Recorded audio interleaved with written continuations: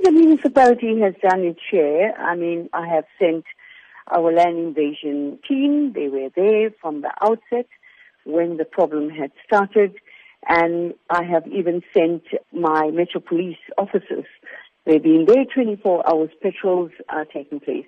What's the long-term solution? You know, the long-term solution would be a problem for me to explain just yet, because you must know it's a vacant property. And yes, of course, it belongs to municipality. I have emailed housing to find out what are their plans for the vacant property.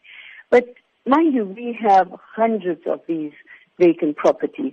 I can't just now take this particular property and just say that we've got plans.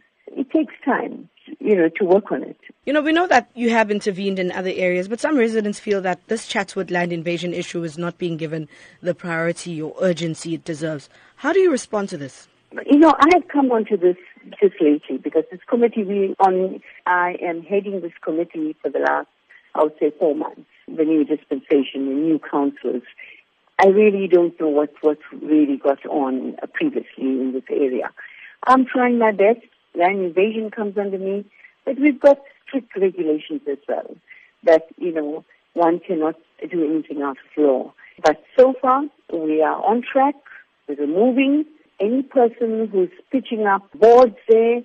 They have to be vigilant. Once a house is built, a shack is built, it's going to be very difficult to remove them. So I just want residents to be vigilant. Now, if incidents like this do flare up again, what's the procedure that residents should follow? Firstly, I think the residents should just be vigilant and don't take up arms on their own. It's going to be dangerous. They have our phone numbers, contact details, and land invasion will be there in no time.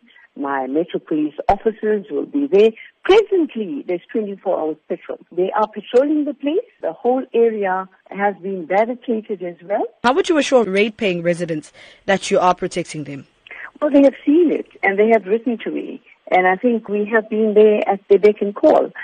So the only thing I would like them not to do, because they are getting some intimidation from, these people, and there's also some provocation and racial comments I have heard by the invaders. I just want our neighbors on the side not to get involved.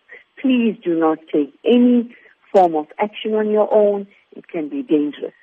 Just call us and we will be there.